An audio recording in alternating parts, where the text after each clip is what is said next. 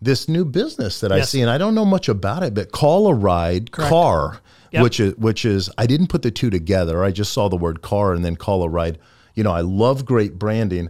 You know, what is this about? So, you know, I think everyone out there has had an opportunity to experience a Lyft experience or an Uber experience. And I'm not sure the world thought they needed another rideshare company, but I think everyone could agree they need a better rideshare company.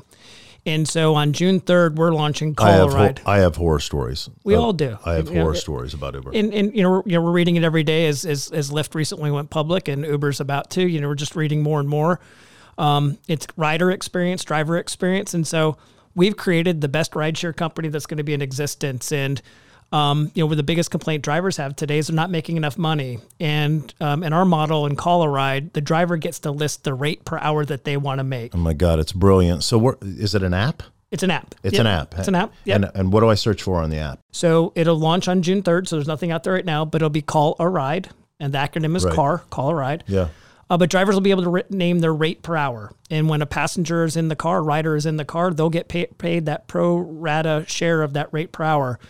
And we created 45 videos on teaching drivers how to become better drivers. And we've given rate comparisons that if you're driving a Toyota Camry or a Cadillac Escalade or something in between, that, you know, a comparison if you're using Uber XL or Uber Black or something like that, that your rate per hour should be in this range. And so they'll be able to name their rate per hour. They're in control of their income. I think this is fabulous. And I have horror stories and we don't have time for me to share them. But I think it all boils down to a couple things. Drivers seem frustrated. Yes, they are. And when I flew into New York and I always cringe. I cringe every time. And let me tell you something, Uber, brilliant. Yep. You know, I bang myself in the head every day and going, wow, what an easy problem to solve, GPS location in the hands of the driver. But I got to tell you, with these companies going public, they're going to continue to pinch the margin of the driver, which is going to continue to make the experience more miserable. And while I've had good Uber experiences, because I want to believe that there's still more good people on the planet, and they're kind of driving through that. I think it's brilliant. You know, well, that's a driver benefit. But let me just add, Matt, riders are frustrated too. They call for a ride share and they get in a dirty car. They get in a car. Smells like cigarette smoke. There's 4 people in it and the car's too small. Lots of frustration. They feel unsafe. There's lots of rider frustration out there. With Call-A-Ride, when you go to call your ride share, it shows you on the map all the cars near you, and you get to click on each one, and you get to pick who's going to be your driver. So you're going to see a profile of the people, the vehicle, the ratings on. You get to click on each car. It's going to tell you how far away it is, what type of vehicle it is, what that driver's rating is, how much they're going to charge, because each one gets to name their own hourly rate. Each driver has a 30-second video of themselves describing them in their car. You get to pick the gender, so perhaps females feel safer riding with other genders. My wife's going to love that. You get to determine what languages they speak and if they're pet friendly. And so the rider gets to pick who they feel most safe and comfortable with. Have you had any drivers that are not from Earth?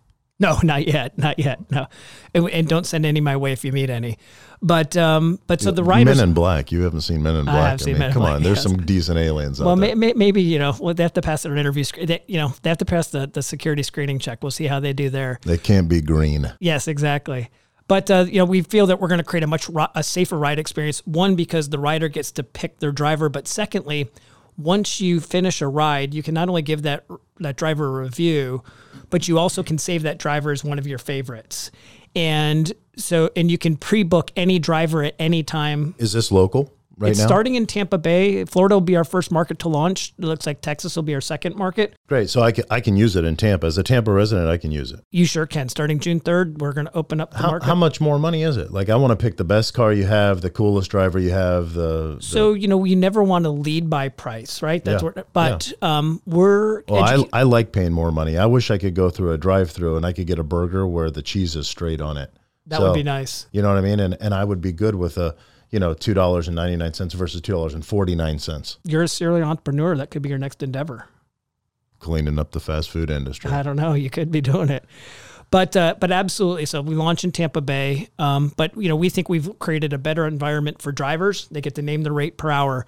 They get to build a book of business because the better the driver they are, the more people will save them as a favorite driver. And rather than randomly waiting for the next time they're going to get pinged to pick up a passenger who they don't know, who's on the other side of town, they're going to build a book of business. And I've got to think with people being in a routine, if they're going to work, if they're being delivered to X, I think the future is people might get away from owning cars. I think we're very close. I mean, there's definitely some cost justification. Between self-driving and just can you get through Tampa? You've been here longer than I have. 30 years. It's amazing to me. Yeah. Yeah.